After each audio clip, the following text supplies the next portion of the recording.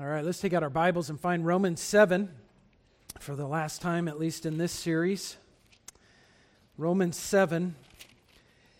And what I've done and how I've treated these last verses, beginning about verse 13 or 14 and through the end of the chapter, is that we've had two sermons that were just addressing them generally. And we had some points that we drew out of them, but we didn't walk down through the verses and get into the specifics. That's what I want to do this morning for our last sermon. I'll mention this. I forgot to mention it earlier. Happy Father's Day to all of you. And as always, we remember that we're rejoicing with those who rejoice in Father's Day and weeping with those who weep, and doing both of those in this time.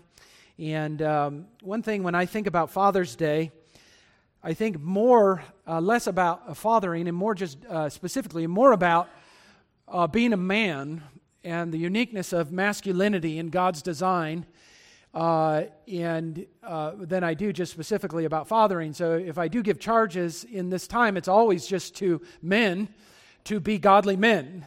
And of course, as we have seen in our culture, there is a blurring of gender anyway, and God's design for men and women, and that is tragic, that is terrible, and we uphold God's beautiful design in men and how He's uniquely created them, and women and how He's uniquely created them, and their differing roles and functions, yet equality in the image of God. It's an amazing thing that He has done. He has made us equally in the image of God, and equally valuable as human beings and able to contribute, and yet He has designed each differently for a purpose, and that purpose ultimately is revealed in Ephesians 5 to show the picture of the union between Christ and His church in that institution of marriage. It was the whole purpose of it. But I want to encourage our men to be men, and in keeping with this passage in Romans 7, the one thing that prevents us from being godly men in our lives is our indwelling sin. It prevents us from being who God has called us to be. It's a real problem. That's one thing we're learning in Romans 7, is that your indwelling sin was a problem before God saved you, and it's still a problem now. And it's going to keep you from being the person that God has called you to be and God has designed you to be. It's a massive problem. And I hope that comes out this morning as we walk through this passage. I'm going to end up reading these verses, so I'm not going to read the whole passage again this morning. I'm just going to begin in verse 21 and read through verse 25, and then I'm going to pause, I'll pray, and then we'll dive into the text. Paul says in Romans 7, verse 21, "So I find it to be a law, that when I want to do right, evil lies close at hand. For I delight in the law of God in my inner being, but I see in my members another law, waging war against the law of my mind, and making me captive to the law of sin that dwells in my members. Wretched man that I am, who will deliver me from this body of death? Thanks be to God through Jesus Christ our Lord. So then, I myself serve the law of God with my mind, but with my flesh I serve the law of sin." Let's just pause, ask God's blessing on the text, and we'll dive in. Father, this is our last week in this very important chapter and very important section before we enter into Romans 8. And so I'm praying now for your help to see what we need to see here.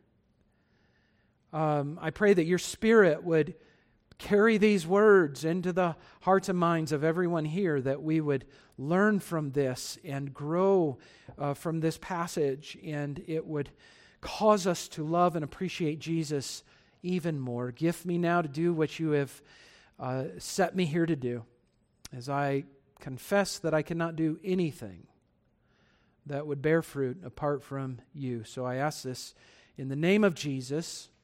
Amen. First of all, I want you to notice in verses 13 and 14 that I'll read now, the connection in these verses. These two verses connect the first 12 verses to the last half of the chapter. They're connecting verses. Let me show you that. He says in verse 13, "Did that which is good," meaning the law, "then bring death to me? By no means. It was sin producing death in me through what is good, in order that sin might be shown to be sin, and through the commandment might become sinful beyond measure." Let me just stop right there. That's the last verse where Paul is talking about himself and his relationship to the law previous to being a Christian. The problem he experienced is that the law taught him what sin was, and it actually exposed more and more sin in his heart. Remember? It was given. What he's saying here is that the law was given. If you go all the way back to Mount Sinai and to Moses, the law was given in part for this reason: to expose how sinful we are, to show us our need of grace and the Savior. Right? That's what he's saying. And our own sin, our own personal sin, becomes sinful beyond measure. As the psalmist cried out, Psalm 38, my sins are more than the hairs on my head. They're too heavy for me. I can't bear them. You see, it's what the law does with a sinner. But then in verse 14, here's the transition. "For we know that the law is spiritual, but I am of the flesh under sin." In other words, he transitioned now from speaking about himself in the past to speaking about himself in what? The present, right? He says, the law is spiritual, but I am of the flesh, sold under sin. The law is spiritual in that it's breathed out by God's Spirit, and it is spiritual in that it must be obeyed from the heart, with the genuine heart of the faith, from the spirit of an individual. That's how God intends the law to be obeyed, not externally, not just like the Pharisees, or many of them used to do, just in this external fashion. I'm going to keep the law externally, and they neglect the heart. No, it must come from the heart. True obedience that God would consider righteous and holy comes right from the heart, just in our worship of Him. Jesus told the woman at the well, God is spirit, and those who worship Him must worship Him in what? Spirit and in truth. It can't just be external and formal. It's got to be from the heart, you see. It's the same with the law, but here's the problem, he says in verse 14. He says, the law is spiritual, but I am of the flesh, listen to this, sold under sin. Now pause right there. He's clearly speaking in present tense terms, and I've shared with you before that I think what Paul's doing in verses 14 and beyond is speaking of himself as a Christian and his struggle with the law and sin. But there are people, believe it or not, who disagree with me. And many of them have more degrees behind their name than I do, and they've written big commentaries on this passage, and they say, no. Paul cannot be referring to himself as a Christian here. And the proof is in verse 14, or one of the evidences they bring, because Paul says, I am sold under sin. And that word sold means to be sold as a slave. And what Paul has already made clear in chapter 6 is that we have been set free from slavery to sin. That we are no longer under slavery to sin. And that's a valid point. But what I say is this. Here's what I think they're missing. Paul is saying this. I have been, in the tense, and I won't go into all of this, but the tense of this verb in the underlying Greek language is the tense that indicates something that happened in the past, but has carrying on results right into the present. See, what Paul, I think, is saying in this verse is this. That old slavery to sin that we had, we've been saved from in one sense. That power's been broken, so you and I do not have to sin. We do not have to give in to temptation. But what Paul is about to explain is we still experience the lingering effects of it.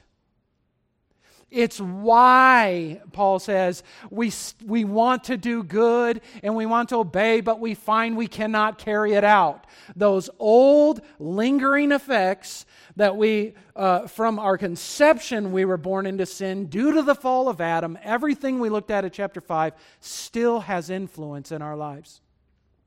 We need to be aware of that, don't we, friends? That old sinful nature, Paul calls it in Ephesians 4, the old man that we're supposed to put off, is still there. It still has influence in us, and if we're conscientious Christians, we experience that influence all the time when we want to do right and we end up doing wrong, right? We experience it all the time. That's the connection. He's about to show us this problem that we still have as a Christian. Even though we have been saved from sin's penalty and power, the presence of it is still there, and that presence influences it. Now, let me say this. We will learn in Romans 8 what to do with that influence. How to, by the Spirit, put to death the deeds of the body and not submit ourselves as slaves to that sin, but to obey God. We're going to learn the key to this is by the indwelling presence of the Holy Spirit. But He's laying the groundwork here. Okay? So that is the connection. Now in verse 15, Paul expresses, listen now, confusion and the fact that he is conflicted. This is a confused and conflicted man. Look at verse 15. For I do not understand my own actions. I do not understand what I'm doing. Why? For I do not do what I want, but the very thing I do the very thing I hate. That is a man who is both confused and conflicted, right? He wants to do one thing, and he hates something else, but he ends up doing the thing he hates and not the things he wants. He's like, I don't even understand what I'm doing. I don't understand what I'm saying right now in this sinful response. I don't understand what I'm doing. I'm confused and I'm conflicted. Now, Paul is going to teach us that he's ultimately not confused and conflicted, but he's sharing this experience for our sake, because I'm sure, as I asked you the last 2 weeks, do these verses resonate with you? And I saw a lot of nods saying, yes, they do. This is really one of the key verses that resonates. I don't understand my own actions. Why can't I get my act together, so to speak? Why can't I just do what I'm supposed to do, right? And people get into this state. They are confused, and it is because they want to do one thing, but they do something else. He is conflicted. Now, it is important to notice this. He wants to do good. Remember, we've talked about that as a key indicator that a person has been born again. They no longer want to live the same way they used to. Just like Paul said, they no longer want to live as the Gentiles do or everyone else does in the futility of their minds. They don't want to live that way anymore. They want to change. They want to live now for God. They've come to delight in the law of God, and they want to obey Him, and they want to serve Him. It's important to understand that. And on the other side, the flip side of the same coin, you notice he hates sin. You notice he's not indifferent to it. He's not confused about what's right and wrong. He's not confused about what he should or shouldn't do. He knows that the law is good, and look at the end of verse 15, he hates his sin. There's a hatred now he has for what God has said no to. That's another indicator that a person is born again, and another reason I believe Paul's talking about himself as a Christian person. Only Christian people talk like that. The problem with the world is they just love sin, and they love nothing else other than sin, you see. So he hates his sin. He wants to do good. Christians are not to be indifferent to sin. We are to hate sin. As a matter of fact, Paul will command us in Romans 12, verse 9. He'll say, abhor what is evil, hold fast to what is good. There's a way in which I think, just as a side note, in our battle against sin, we need to learn to hate it. I heard one preacher once say he was dealing with a particular sin for a number of years. And actually it was anger. He said, I was an angry man. And God worked on him over time, and he said that sin had to become like vomit in my mouth before I really could change from that. He had to be shown its awfulness, its evilness, its destructiveness. It had to become like he just couldn't stand it anymore. He abhorred it. Because there's nothing like that to motivate a person then to pursue what is right and find the key to living in a way that you're supposed to be doing in that particular area, you see. So Paul isn't teaching us here, friends. Make no mistake. Paul is not teaching us to be okay with our sin or with sin in general. Sometimes Christians, especially young Christians, can fall into this time period in their lives where they have this confusion and conflict going on. I don't know if you've been through that or if you've discipled other people through it. They come into the Christian experience, with bells and whistles on, and God gives them some reprieve from their sins. But all of a sudden now, that indwelling sin rears its head and they begin to fall into sin. And they get so confused and so conflicted. This is why Paul puts this here. This is why we need to train new disciples, that you still have this indwelling sin. It's still going to pose problems. It's not going to have dominion over you, but you need to learn to rule over it by the power of the Holy Spirit, you see. Otherwise, they're going to be so confused. What happens is, sin, defeat, results in discouragement. Christians get discouraged when the defeat continues, okay? And the problem with that is if it's not corrected pretty quickly with the gospel, that defeat that led to discouragement leads to more defeat. Because discouraged Christians are in a dangerous place, because that's when the devil wreaks havoc and their own flesh and sin. And then that discouragement, friends, leads to despair. Despair is hopelessness. Where a person may say, you know what, I've tried to be a Christian, this just isn't working, maybe I'm not even saved, I don't know, I don't understand my own actions, for I do the very thing I hate, not the thing I want to do. See, and they're actually articulating Romans 7, but they've never been shown it. It's so important to train Christians in Romans 7, so that they can understand that, in a sense, this is supposed to be happening, and it's actually good news for them and not bad news that there's this conflict, so that we can lead them into Romans 8, you see. It's very important to be able to do that for others and for ourselves. Now, verse 16, Paul makes an important confession. This is our next point. A confession here in verse 16. We've had this as a point before about this whole passage being the confession of sin, but this is a little different confession, and I want you to notice it. Now, he says, if I do what I do not want, so when I fail, this is what I do. I agree with the law that it is good.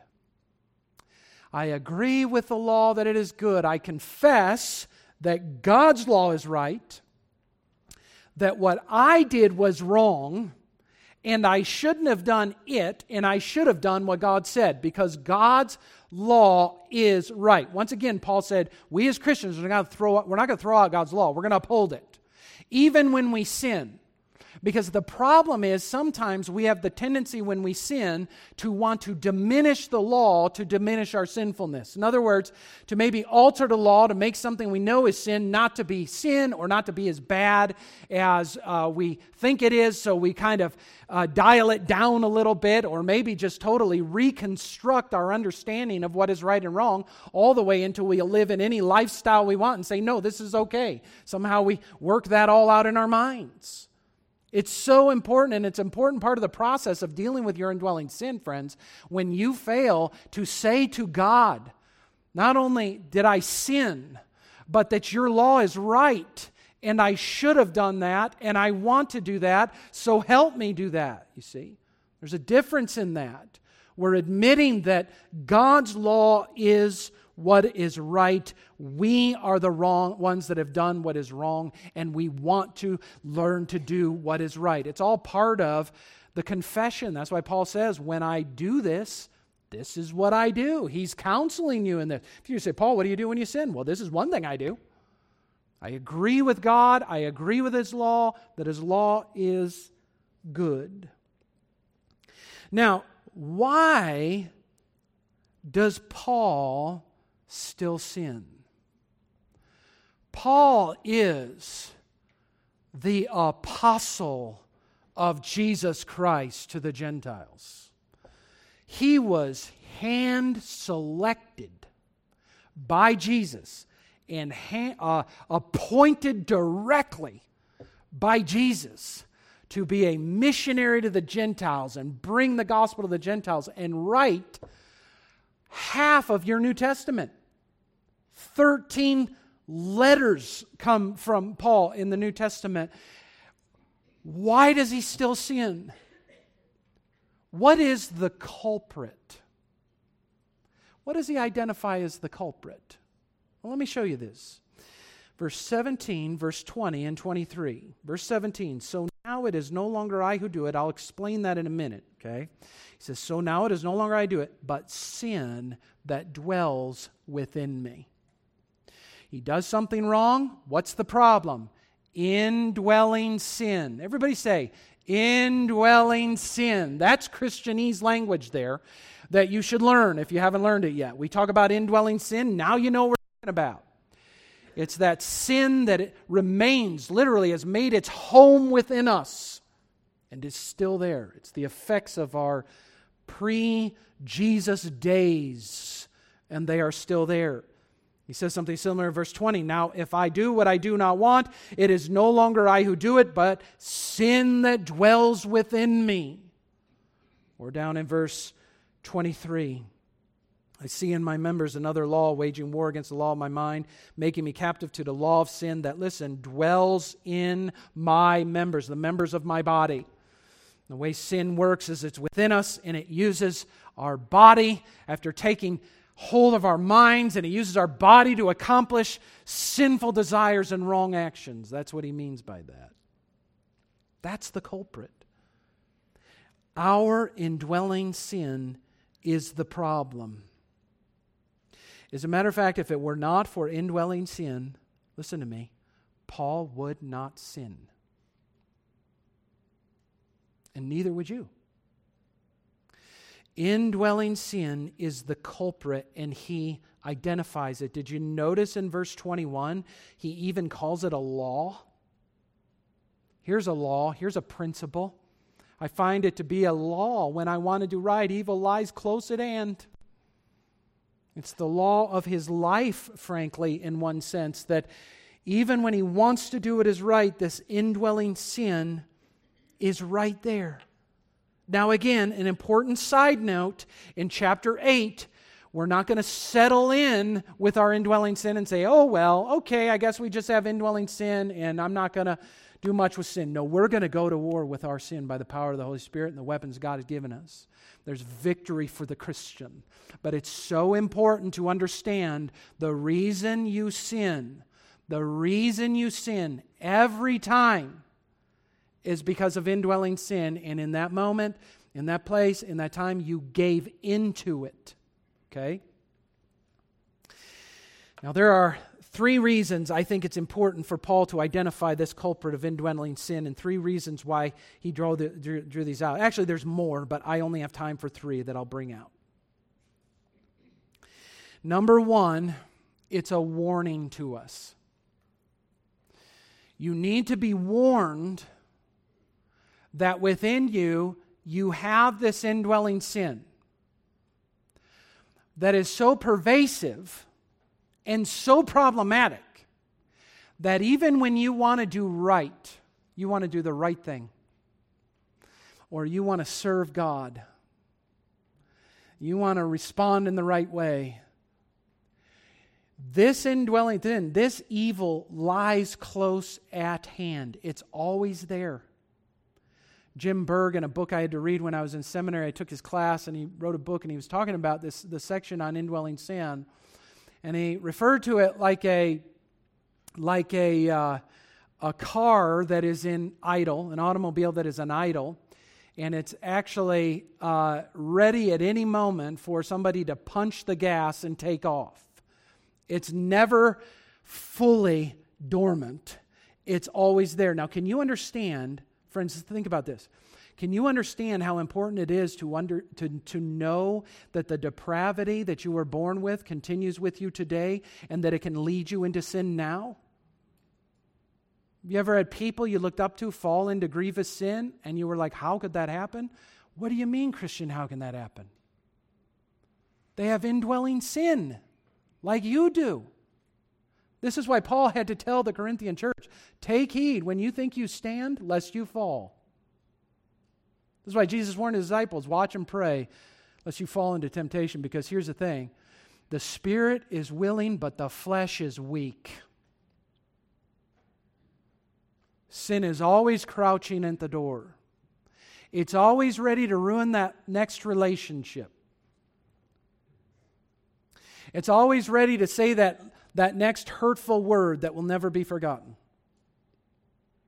It's always ready to ruin that marriage over pornography or over sexual immorality. It's always there, it's ready, it's willing, it's able. It's just looking for the Christian who is not on guard. The devil could have no influence over us at all if it were not for the indwelling sin in us. You see how he's warning us? Roman Church, Calvary Bible Church. We have got a whole room full of evil. Yes, evil in us. Indwelling sin, ready to ruin, destroy, ravage. We need to be warned about that. To be careful. Why do you think Jesus built it into the daily prayer for every Christian to say, lead me not into temptation, but deliver me from evil? Not just the evil one, but the evil in me that would love to cooperate with the evil one. Please help me. That's why David, the psalmist, said, Lord, hold me back from my presumptuous sin. He pictured himself like a man leaning over the precipice of a cliff and needing God to just hold him so that he didn't leap off. And friends, I think as Christians sometimes we become too confident. I don't think we understand enough the dangers of our own indwelling sin, and unfortunately, sometimes God has to allow us to see it before we can take action against it. Secondly, this is important. Knowing about our indwelling sin and the culprit of our sin keeps us from blaming anyone else or any circumstance or any situation for our sin. What we want to do with our sin is blame. And I don't blame us for wanting to do that. We hate that sin is on us. When we fail, we want that off of us. We don't want to look as bad as we or think about ourselves as bad as we truly are. It's hard to do that. It's very uncomfortable. But being able to identify indwelling sin as the culprit for why Paul did wrong and why you and I do wrong at times, identifying that is so important because it keeps us in those moments from blaming anyone else. Did you know, best illustration I've ever heard, I think I've shared it in this auditorium before a number of years ago, comes from Paul Tripp about this. See, you have to understand, friends, nobody can make you sin. So if your spouse or your friend or your coworker or whatever, if you sin with them, let's say in a relationship setting, you sinned against them, you can't blame them for that. What happened is your indwelling sin got revealed. Here, I have 2 water bottles here. Some of you maybe remember this illustration, okay? This water bottle is full, okay? And let's pretend that this water represents indwelling sin, okay? Now, if I take this bottle, let me get out of the way here. You didn't know you were in a Gallagher show, did you? If I take this bottle and I shake it, what's going to happen? The sin's going to come out, right? sin's going to come out. The sin is just pouring out. The water's just pouring out. Why is it pouring out? Is it pouring out because I'm shaking it? In part, but it's really pouring out because there's water in the bottle. Because let me show you something. I could take this bottle and I can shake it, turn it upside down, put it on the ground, step on it like this, throw it across the room like that, and guess what? How much water came out of the bottle? No water, because there's no sin in it. You see, the reason you sin is not because of anyone else. It's not because of your background or your education level or your culture or the color of your skin or the country you live in. Nobody makes you sin. You sin because in you have indwelling sin. And the proof of that is in the person of Jesus Christ. A man born in poverty, a man born in a despised people group, a man born in a land that was systemically bent against him, a man whose friends and family turned away from him, a man who his whole ministry was every day his authority, his teaching, his ministry was questioned every day. You read through the Gospels, it's exhausting to read about Jesus getting confronted and all these people he had to battle with and try to overcome their tests. He did it every single day of his life. He is a man who stood toe to toe with the devil himself. Which, quite frankly, most of us have never had that experience. The spiritual warfare most of us have probably experienced it from demonic forces. The devil doesn't probably know you or give 2 cents about you.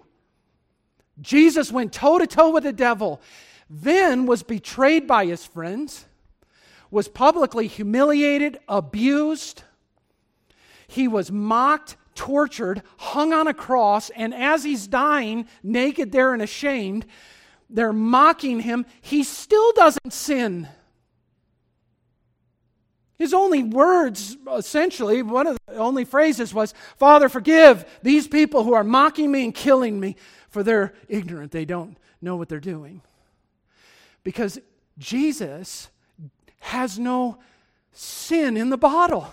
You could shake him, crush him, and throw him across the room, and there's no sin. And he's the only man, the only human being since the time of Adam and Eve in the fall that can say that. He's the only man, the only human being, friends, since the time of Adam and Eve, for whom verses 13 through 25 of Romans 7 have no application.